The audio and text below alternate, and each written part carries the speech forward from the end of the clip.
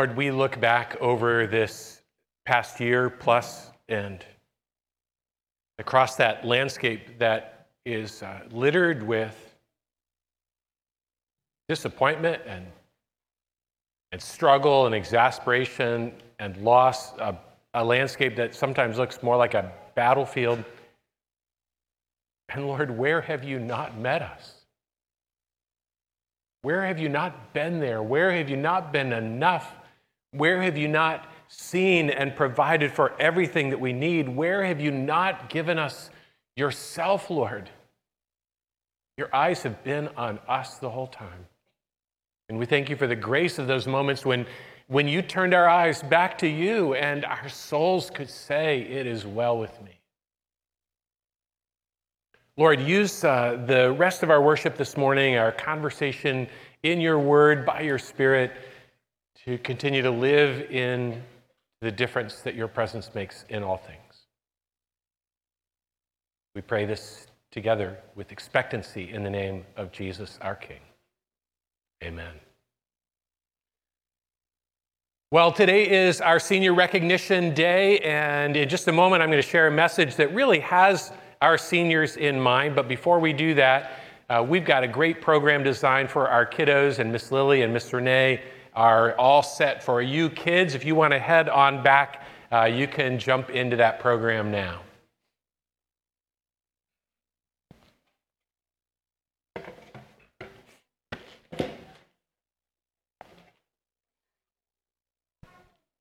Have a great time, kids. We'll miss you.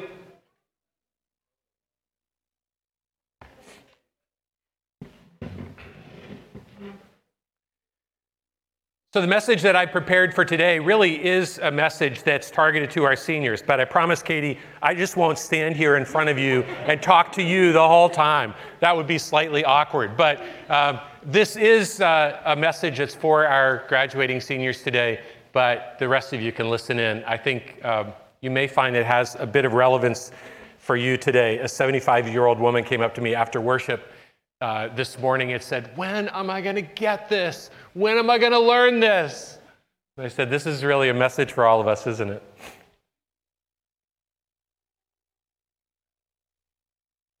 Do you ever get a sense that there's something more? Something maybe missing? Do you ever hear deep down inside of you a cry welling up for more? During my senior year in high school, I was wandering through the shelves in the school library, and I came across a book that intrigued me. The title of it was Henderson the Rain King by Saul Bellow.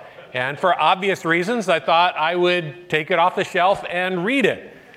Little did I know that the way that God would use that book to begin to shake something awake on the inside of me.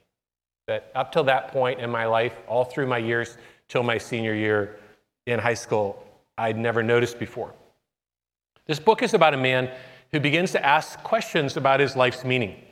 But I think really more accurately, it would be true to say this is a book about a man who begins to notice that deep down inside of himself, he has been asking deep questions about life's meaning all along. And he knows that there is something more that he's missing.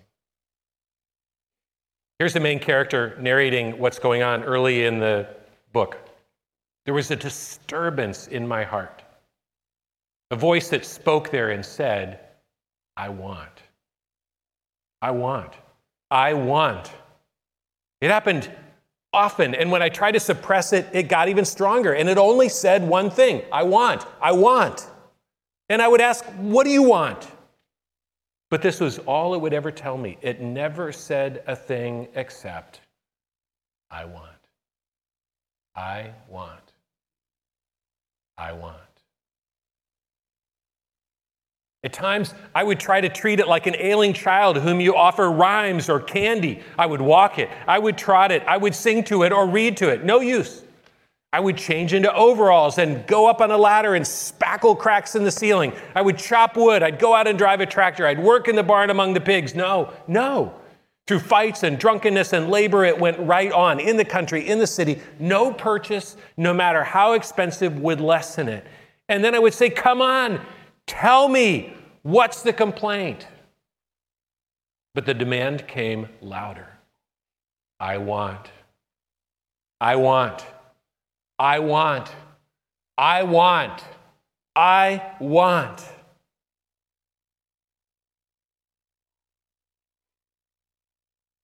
At the point when I read this book, I was an atheist. And it really jarred me because it made me slow down and begin to listen to what was going on in the inside of me, I think for the first time in my life. Up to that point, I was an outside of being oriented person. And this is the first time I started noticing what was going on inside of me. Up to this point, my life was just a game that I played. But when I stopped and listened, I was unsettled to realize that that same I want was echoing from somewhere way deep down inside of me. I wonder if that's something that you've noticed on the inside of you.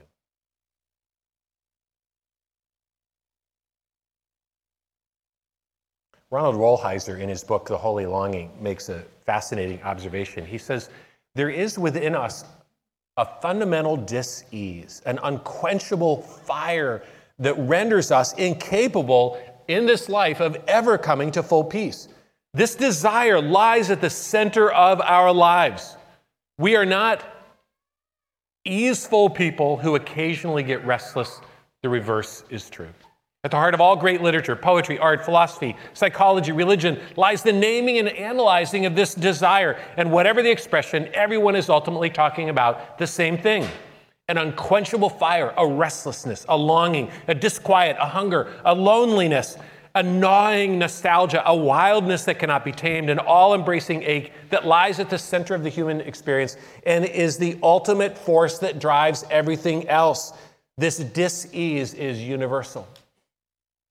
And then he makes this unexpected observation, and I think he's absolutely right. Spirituality is ultimately what we do with that desire. That thing that is behind your longing to be accepted, that stirring that's behind your drive for achievement or for money, that thing that's behind your obsessive playing of video games or your binge TV watching or your struggle with pornography or shopping or eating or sleeping, what is that? Do you recognize an unmet hunger in you? What is the name that you put on that hunger? What is it a hunger for? The passage of Scripture that we're looking at today is one that speaks to that deep down hunger in every one of us. In Philippians chapter 4, verse 11, Paul writes to his brothers and sisters in Christ in Philippi, I have learned to be content whatever the circumstances. Think about this. For most of us, life is about trying to get our circumstances to line up with our desires, giving us contentment as a result.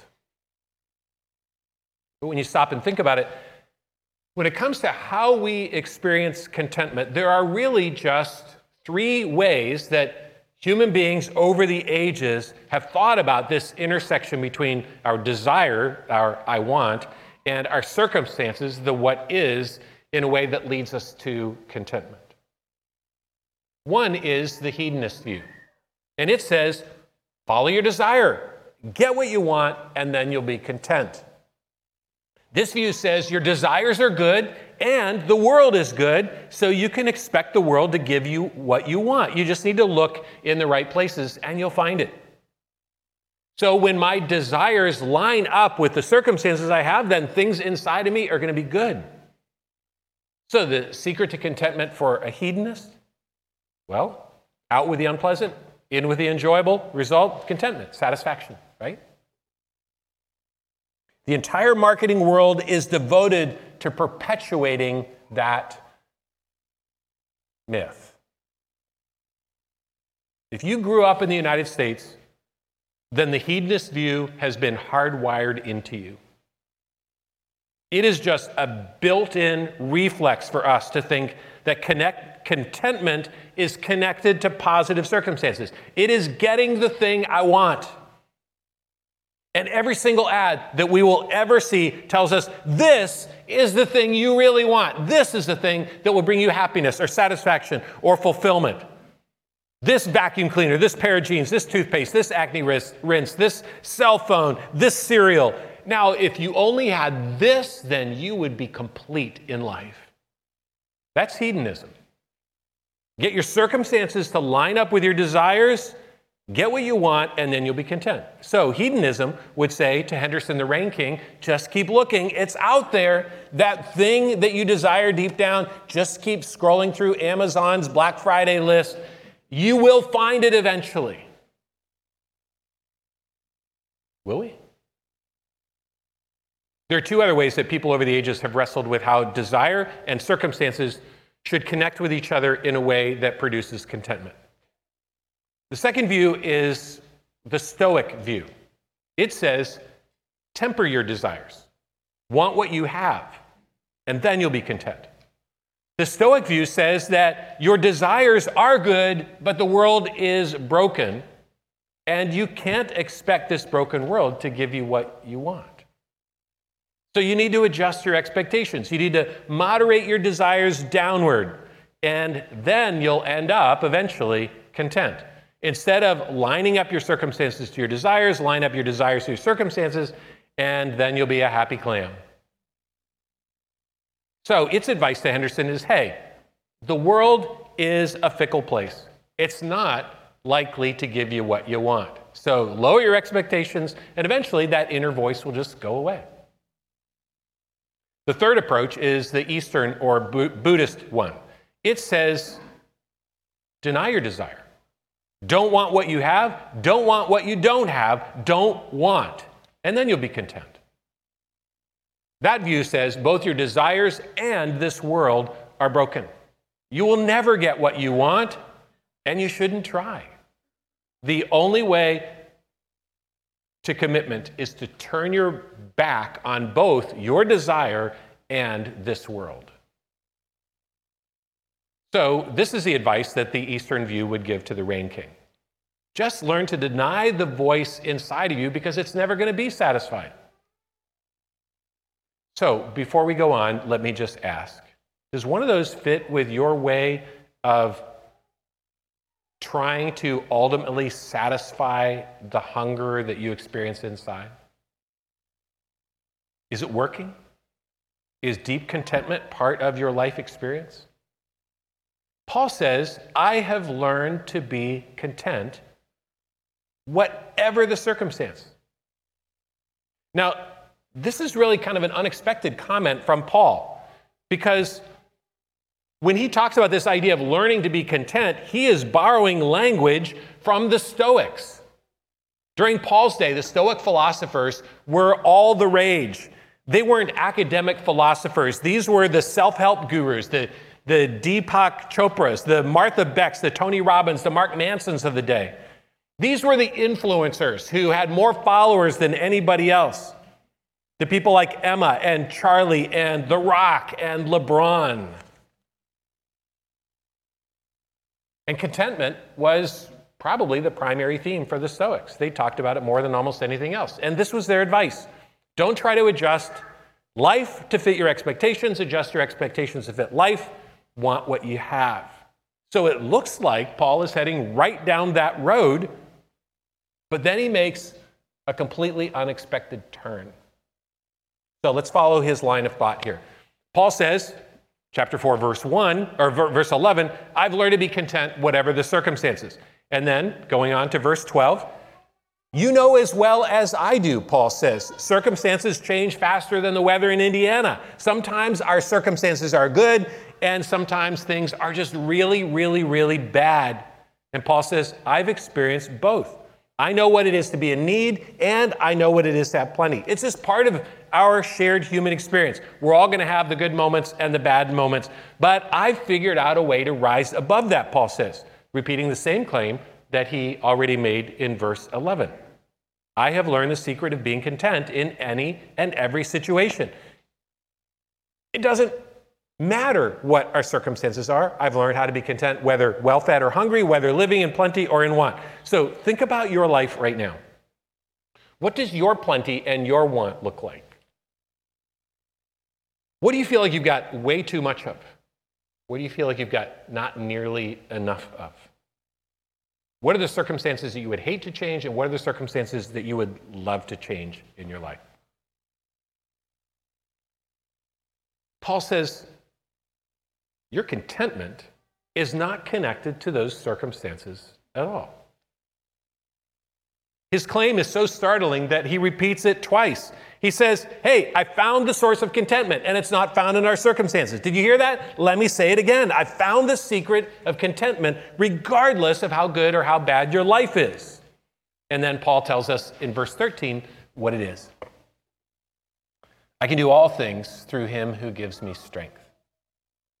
All right, I think it's just important that we stop here for a moment. Some of you are saying, yes, that is exactly right. That is my experience. I have come to Christ, I've opened my life up to him, and that is my experience. I found that in Christ. But it is just possible that you might hear that phrase and you might be thinking, yep, there it is, the trite Christian answer, Jesus. He's always the answer. Just wave him like a magic wand over your circumstances and everything will be just great, right? It especially sounds like a blank check promise when you hear the verse the way that we usually quote it. I can do all things through Christ who strengthens me. So it seems like Paul has just shifted from Stoicism to hedonism. This sounds like the perfect hedonistic promise. If you claim the power of Jesus, then your desire and your circumstances will line up perfectly. Things will go the way you want, and you will be content. You will have the friends you want. You'll go to the school you want. You'll get the grades you want. You'll get the scholarships you want. You will get the goals you want. You'll get on the team you want. You'll get the job you want. I can do all things through Christ who strengthens me. But this isn't a blank check. This isn't a lucky charm that we write on our tennis shoes. Two important things to notice about this passage. Look at the way the NIV translation puts the first part of it. I can do all this, it says, not I can do all things. Paul isn't saying, hey, I can accomplish anything with Jesus and with his help. That's not true. What Paul is saying is, I can get through these trying circumstances that I was just talking about. I can do all of this. And then look at the way the RSV translation finishes the translation. I can do all of this in Christ who gives me strength.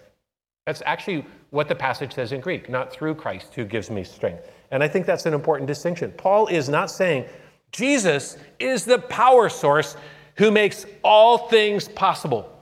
We just need to plug into the power source and we will get what we want. Jesus isn't a power line who delivers strength to me. Jesus is a person who walks through life with me. In Christ means in relationship with Christ. Christ before me, Christ behind me, Christ above me, Christ beside me in Christ, Christ in me. I can handle whatever circumstances life hands me because I am in relationship with Christ. He gives me strength, the strength of his presence.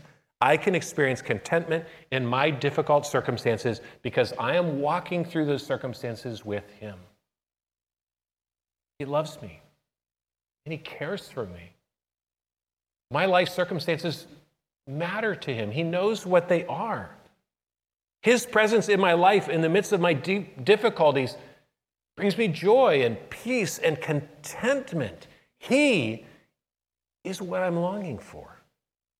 As we sang earlier, through it all, your eyes are on me, my eyes are on you, and it is well with me. I like how Eugene Peterson puts this in his Message translation. Whatever I have, wherever I am, I can make it through anything in the one who makes me who I am. My contentment is in him. It doesn't come out as the result of some calculus or equation that I apply to my life, some method for bringing about contentment. It turns out the contentment that God gives us is nothing less than God giving us himself. So the hedonist says, get what you want. The Stoic says, want what you have. The Eastern way says, don't want what you don't have, don't want what you do have. Paul says there's a fourth way to think about the intersection between your desire and your circumstances and your contentment. It's the Christian way. And the Christian way says, want Jesus with all you have. In other words, the secret to contentment in life is a holy discontentment in God. And that's the gift that I pray that God would give to each of you today and each day for the rest of your life. That God would give you the gift of holy discontentment. And by that I mean, may you be ever satisfied with what you have in God, and may you be never satisfied with what you have of God.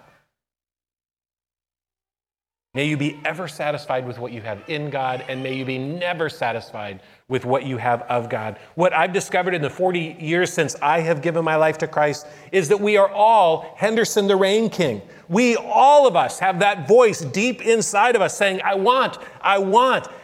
It's there because it is a hunger that God has placed deep inside of us as human beings, and it is a hunger for himself. And after years of chasing that hunger in all the wrong places, I can say with Paul that I've finally come to understand the source of contentment in the face of my hunger. I want.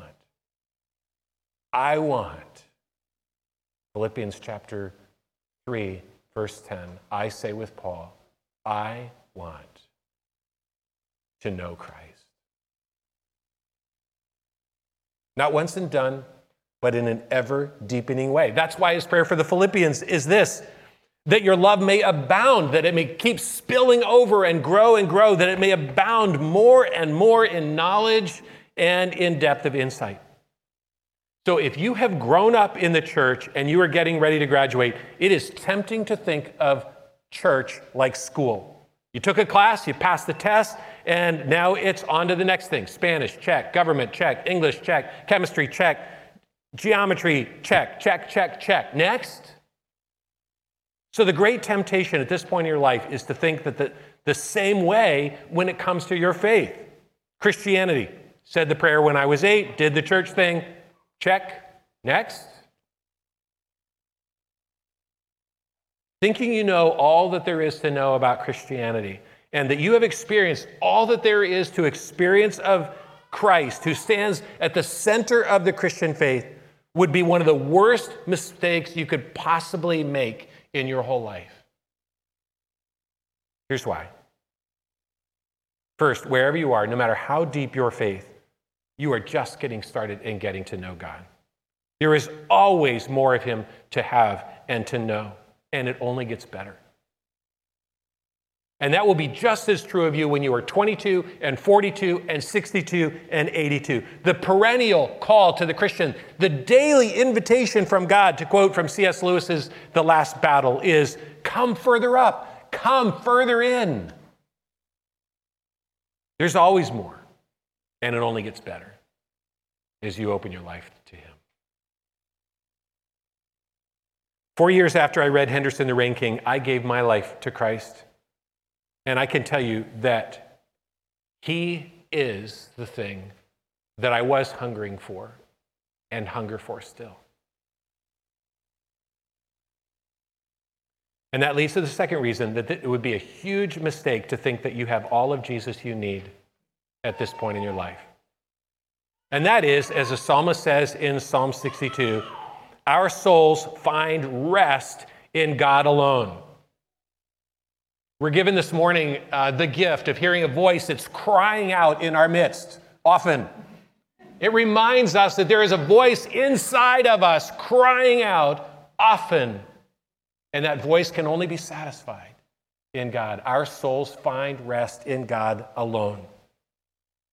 Whatever contentment you have ever found or will ever find in your life as a result of your desires lining up with your circumstances will be fleeting, and it will be ultimately unsatisfying. I guarantee you.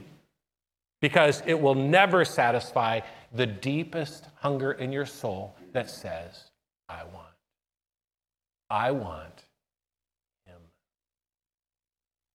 Which is why David speaks of thirsting after God at the beginning of Psalm 63 and of being satisfied with God as with a feast at the end of Psalm 63. It's why Paul prays for the Philippians that their love for God would grow and grow and keep growing and keep growing, which is why I am praying for you today that you would be ever satisfied with what you have in God, but never satisfied with what you have of God. I wonder if you would consider doing something in response to this morning's message. If you would consider praying to God every day from now until school starts in the fall, Lord, make me hungry for you. And watch how God will delight to answer that prayer. Lord, make me hungry for you. Here's one of the things that I think you'll notice. Holy discontentment for God will give you a holy discontentment for the things of God. And in that, you just may discover your life's calling. The more we hunger for God, the more we will hunger for the things that God hungers for in this world. More and more, we will have eyes to see this world's brokenness, and more, we will have a heart that moves us to step into those places of brokenness on God's behalf. Loving what God loves, hating what God hates, and seeking to put right what is wrong in God's eyes, starting with our own hearts. I recently began reading a fascinating book that's called The Sound of Life's Unspeakable Beauty by Martin Schlesky, in which a violin maker compares following Christ with making musical instruments. And I just want to share in closing a few of the comments that he offers in his book. He says, a truly relevant faith involves a loving search and a searching love. The many ways of searching for God all have one thing in common: passionate longing. A spirit devoid of passion is a dangerous enemy of the faith. Growing accustomed to what one already has in God is a subtle form of unbelief. An alert faith does not become accustomed either to God or to this world.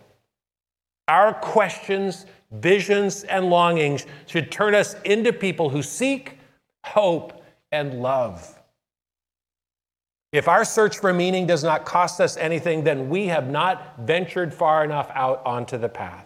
To find God, we must frequently trouble ourselves. Do you hear in those words an invitation from God this morning? What has he been saying to you? May God give you the gift of a holy discontentment, one that leads you in hungry pursuit of God all of your days, content in him, but never content with what you have of him, and always hungering and always seeking for more.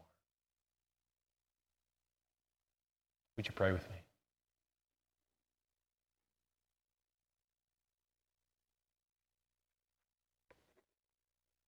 Lord, one of the ways that our hunger for you begins to find its satisfaction is when we look back over our shoulders and we begin to see the way that you have put on display your goodness and your faithfulness and your love towards us. So, Lord, as we conclude our worship this morning, open our eyes now as we hear the words of this song sung over us, Lord. By your Spirit, bring to mind those places where we have experienced your goodness, where you have shown us your faithfulness, and where we have been on the receiving end of your love. Open our eyes, Lord, to you.